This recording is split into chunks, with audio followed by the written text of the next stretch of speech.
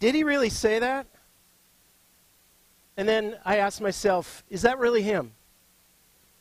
When my friend posted something online, I read it.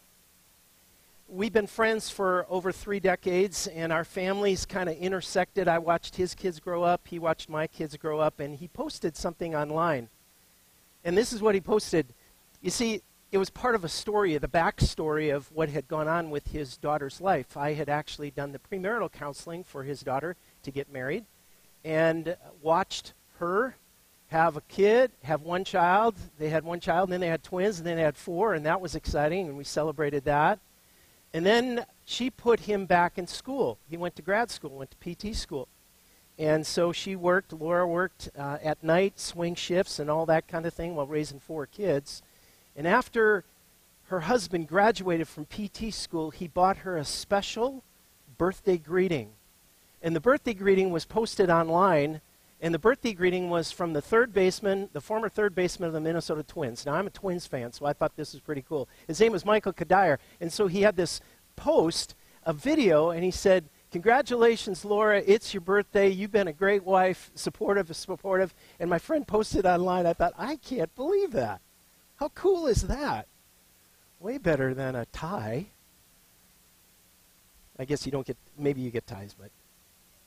Well, I probably wouldn't have thought of it much more. But then a childhood friend of mine posted something last week online as well. For his birthday, a friend got for him a greeting from a very famous actor, William Shatner, who he was in Star Trek, old school Star Trek. He played the character Captain Kirk. Great name, just saying. And so he greeted Randy. And in this video to my childhood friend, William Shatner, Captain Kirk, sings and dances. And I wrote back to him on his Facebook, and I said, okay, I guess I'll save my 50-cent card that I was going to send to you. Well, these are called Cameo videos, if you haven't heard about these before. And I've seen some of you nod, and you can buy one for either $50 or up to several $1,000s to have actors actually do a personalized greeting. And I thought, how cool would that be? Man, if I was a little boy, Michael Jordan my parents couldn't afford that. But anyways, now here's how this ties to this message. What's your point? In our message, if you are a first-century Jewish Christian who is listening to this sermon from the book of Hebrews, and really this whole book is a sermon series, if I drop this name, you would put this person right here. You would put him on an incredible level. I mean, who speaks to God face to face? Who brings the law? Who else brought the children of Israel out of Egypt? Who brought the 10 Commandments down? Who established the tabernacle? First century Jews would put Moses right up here. Right up here. Because Moses was great. But we're going to find out from this passage of Scripture, Moses is great, but Messiah is greater. Kenneth Wiest was a New Testament professor at Moody Bible Institute in Chicago. And he made this comment about this particular passage of Scripture. He said, the unknown author for the book of Hebrews is brilliant in the way that he treats Moses with such high respect and such high tact. Who wouldn't? Because Moses is great. And so in this message, where we're going to go is you're going to see actually God's credentials on how great Moses is. Secondly, we'll read from God's word in Hebrews chapter 3, verses 1 through 6.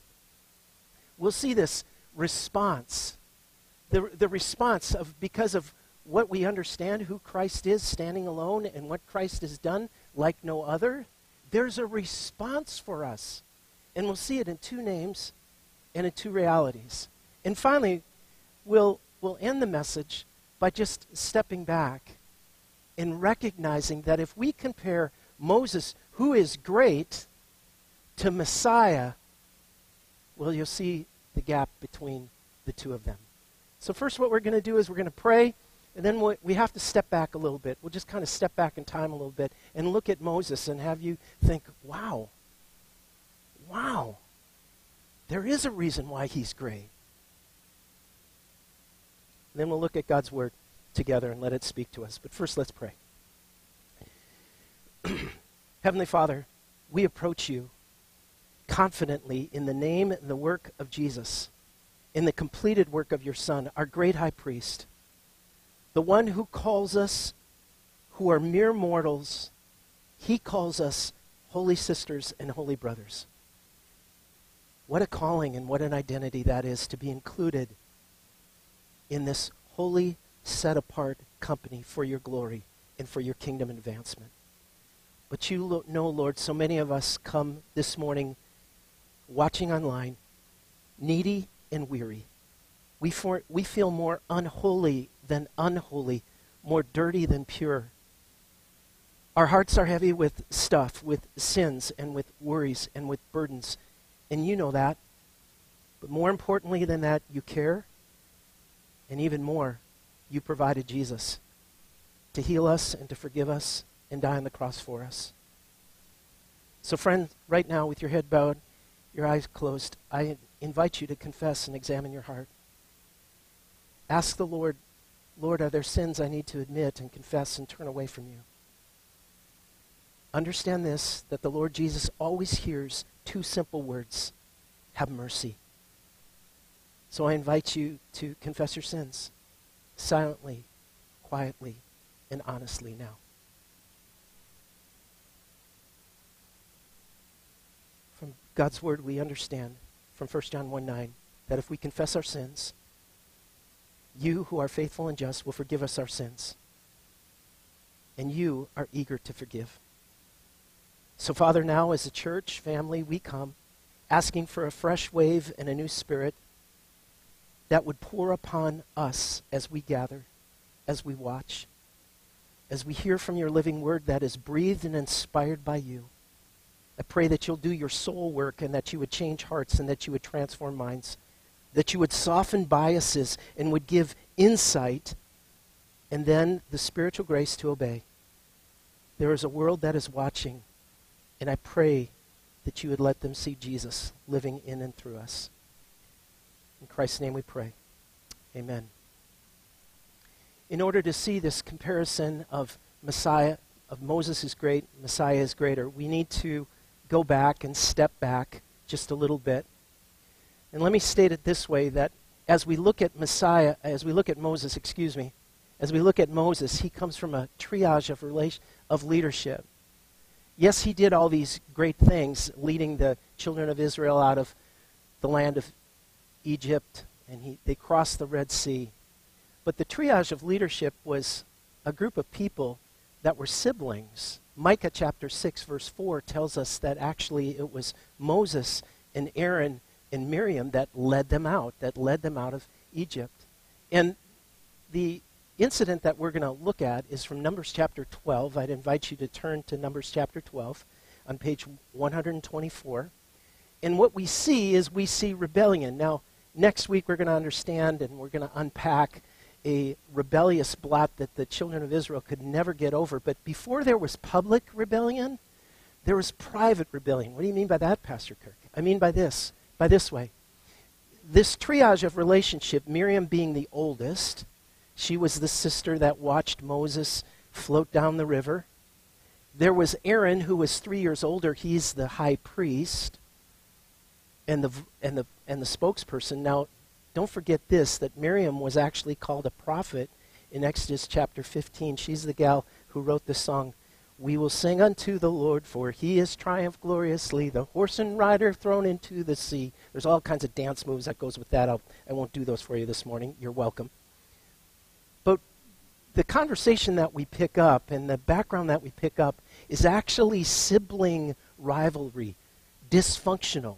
And two turn against one. The oldest turn against one. And what they say initially, their problem is with Moses is clearly racial discrimination. They said, you married a Cushite. You married a girl from Sudan. She's not like an Israelite. She's not one of us. She's not an Israelite. We got that beef against you. But what the issue was behind the issue was this, are you the only one that God speaks to? Are you the only one? And our Heavenly Father took offense to that. So reading in Jesus' name, why Moses is so great. Miriam and Aaron began to talk against Moses because of his Cushite wife, for he had married a Cushite. Has the Lord spoken only through Moses, they asked? Hasn't he also spoken through us? And the Lord heard this. Now Moses was a very humble man, more humble than anyone else on the face of the earth. At once the Lord said to Moses, Aaron, and Miriam, come out to the tent of meeting, all three of you. So the three of them went out. Then the Lord came down in a pillar of cloud, and he stood at the entrance of the tent and summoned Aaron and Miriam. And when the two of them stepped forward, he said, listen to my words. When there is a prophet among you, I, the Lord, reveal myself to them in visions. I speak to them in dreams. But that is not true of my servant Moses. He is faithful in all of my house. And then verse 8, these are his credentials. With Moses I speak face to face. Another translation says mouth to mouth, conversation and dialogue, clearly and not in riddles. He speaks to Moses directly and explicitly. And he sees the form of the Lord. It's less intensive, but it's like a vision.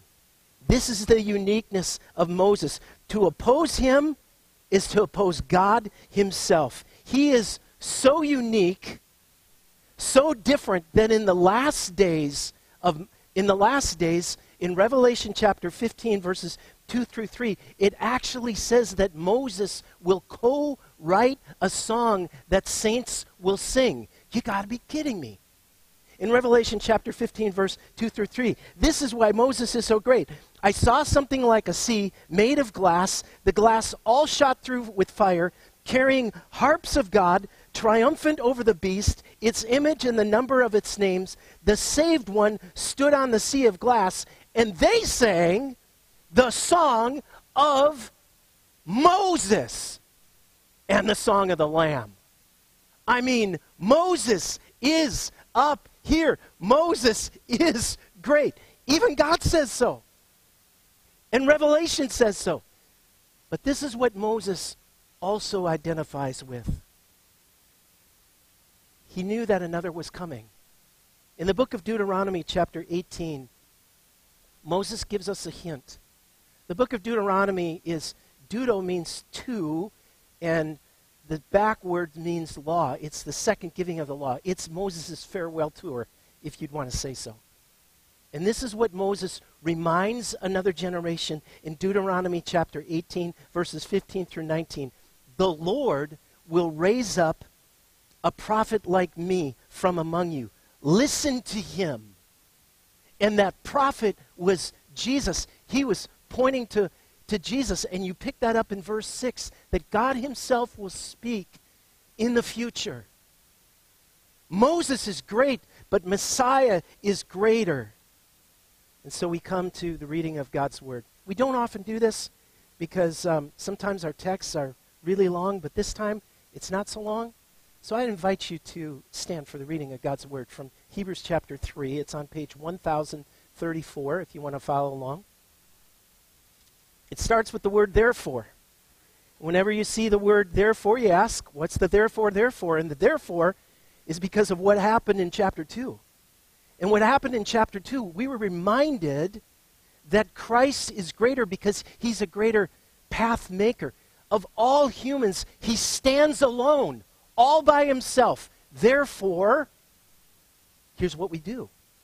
The therefore is there because it reminds us that Christ was a better bondage breaker. Here's what he did. He defeated sin. He defeated Satan. He satisfies God's holy wrath perfectly. Therefore, here's God's word. Beginning in verse 1. Therefore, holy brothers and sisters, who share in the heavenly calling, fix your thoughts on Jesus, whom we acknowledge as our apostle and high priest. He was faithful to the one who appointed him, just as Moses was faithful in all God's house. Jesus has been found worthy of greater honor than Moses, just as the builder of the house has greater honor than the house itself. For every house is built by someone, but God is the builder of everything. Moses was faithful as a servant in all God's house, bearing witness to what would be spoken by God in the future. But Christ is faithful as the son over God's house. And we're his house, if indeed we hold firmly to our confidence and the hope in which we glory. Whew. This is breathed by God. This is inspired by God. Watch what he'll do. Amen. You can have a seat. So if Moses was great, and he's up here, and it's true, Messiah is greater, and as a result, we're to set our focus on Jesus. Did you catch that when you read it for the first time? It's the opposite of the identity theft that happens to people. Actually, this verse gives us identity defining. We share in Jesus' humanity. And now, by faith, he calls us siblings because he shares in our humanity. By faith, we're siblings. Since he is holy and he's my brother in Christ, I'm holy too. You might be sitting here this morning cringing, thinking to yourself, Pastor, do you have any idea what I'm really like? Does God even know what I'm like? Well, if you confess faith in Christ and follow him and turn from sin, Jesus calls you a sister or a brother. It's there in verse 2:11. The author encourages us to use this idea of focusing on Christ with a strong and powerful word that's rich in Scripture. The word means to look or to ponder or to perceive or to use scrutiny as to examine. And there's a very famous way that word is used in context. It's this. Make sure you examine the log in your own eye, then the speck. Same word that's used here. Same word that's used in Acts chapter 27, verse 34. It's a nautical word with a nautical idea. That Paul was in a storm, and they were on a sea, in the Mediterranean Sea, and the storm was going up and down, and they were looking for a safe place. They were scanning the shore. They were looking for a harbor so that they could put their boat in. Is it there? Is it there? Is it there? Is it there? And the writer for the book of Hebrews says, therefore, set your focus on Jesus. And then he gives us two names. The first name he gives us is the apostle. The very first apostle was Jesus. That's what the scriptures say. And the reality of that is Jesus was sent for us.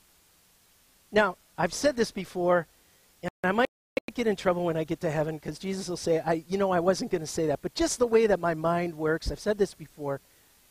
In John chapter 20, verse 21, the disciples are in the upper room. They're scared out of their wits that they're going to be executed. And Jesus shows up in locked doors, sealed room, and the first thing he says is, boo! No, he didn't say that. He says, peace, shalom. And then he says these words. My Father, he said, as the Father apostled me, sent me, so I send you. We're the you. So I send you as ambassadors. John 3:16 says, God loved the world so much that he gave his only one, his only son, the sent one for the world. The second name that's given is the word high priest. We're to look at the high priest, who is the bridge builder. One commentator said this, who better to represent God to humans than God? Who better to represent humans to God than a human? Jesus alone is that person, the bridge builder. Now here's where we get something lost in translation. The word high priest in Latin is a great word. It is spelled pontifex, P-O-N-T-I-F-E-X, P-O-N-T-I-F-E-X. Why does that matter? Here's why it matters. Pontifex means bridge builder. Why do we need a bridge builder? Because of this reason.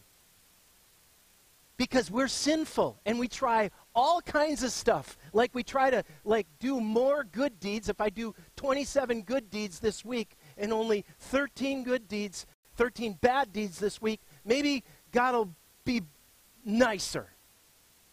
Or we come up with the philosophy, I'm better than creepy Bob down the way. Or creepy Sally, or creepy who knows who. I'll do good stuff. Or then we try to be religious. Oh, we try to be religious. And we try to be nice at church for once. We try all these things to bridge God. Will God notice? Will God notice? We needed a bridge. And that's the person of Jesus Christ. You may say, I've never seen it before. Will you look at it? There's an altar in most Christian churches. And we put ourselves here. We put our guilt here. We put our sins here. And God comes down. And the person that's on the altar is the person of Jesus Christ. Wow. The body and blood. We are to focus on Christ because he was the one who was sent and lived his life perfectly. And as we look at him, the Messiah is the costly bridge builder with his own blood. Sometimes words get lost in translation, like the word bridge builder, but then there's another word that gets lost in translation, and you see it for the very first time in verse 6. It's the English word Christ. In Greek, it's Christos, but in Hebrew, it's Messiah, and they all mean the same thing. Anointed one, promised one, prophesied one. And here in verse 2 through 6, you see this comparison of Moses. He is great, but Messiah, oh, he's much, much, much greater. And so let me just encourage you to do something, to grab a legal pad and then just write a line halfway down a pad, vertically. And put Moses on one side and Messiah on the other side and compare them. Just compare them, what you know about Moses. He looked like Charlton Heston, and then Messiah. I don't have any idea what he looks like. But just think about it. I've been thinking about this for a little bit. Both of them, if you compare, people tried to kill them when they were little boys. Both of them had Egypt as part. One fled, one entered Egypt. One killed a man and one was killed for mankind. One was in the desert for 40 years and one was in the desert for 40 days. One became an occupation that Egyptians, where he had come from, it was a disgusted profession. It was a despised profession. It was being a shepherd, the Bible tells us. That's what Moses had come to. And the other, Messiah, willingly said, I'm the good shepherd. Amazing.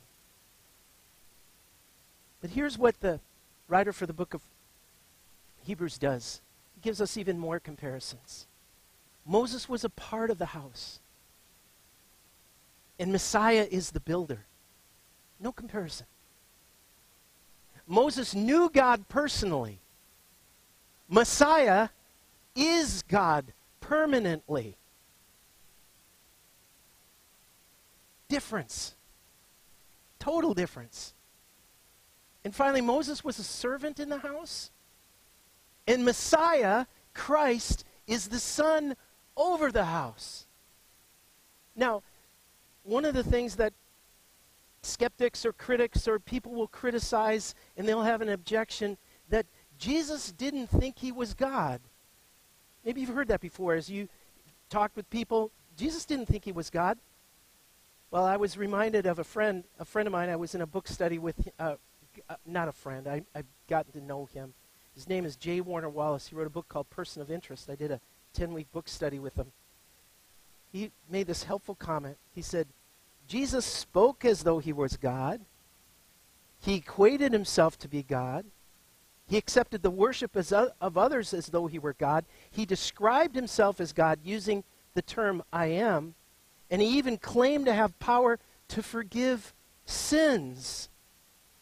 It's one thing to reject Jesus' claim. It's another to deny he made them. Given the nature of Jesus' assertion, only one option remains. Each of us must decide if the claims of Jesus are true.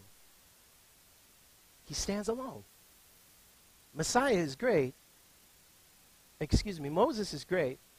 Messiah is even greater. And so in these passages of Scripture, in verses 2 through 6, you maybe have noticed a repeating word that's used 7 times in just 5 verses. It's the word house. Another key word that gets lost in translation. The word house is the word oikos, O-I-K-O-S, O-I-K-O-S. The reason why that's significant is it means household. It means network of relationships. That was church. At the time of this writing, there were no buildings, there were no private properties, there was no sacred spaces. Houses were people. Women and men, teenagers, little ones, seniors that were saved and rescued by Jesus. That was the church. People living amongst each other, households of faith. When I was in high school, I had a football jersey that I made. I wish I could still wear it, but Julie shrunk it, and I could, no. And it just reminded me of this oikos word, and it was this, I wish I would have kept it though, and it said this, property of Jesus Christ. And I wore that when I was in high school and in college, that I belong to, I'm his. Yes. That's an oikos. You're an oikos if you know and love Christ. So in verse 6, there's a if word. There's an if condition. Did you notice that word? I-F. How does that play out? Part of our theology has an immediate screen that comes up like, oh, are we going to work for our salvation? No. There's a difference between earning your salvation and putting effort in your salvation. Earning means you did it on your own.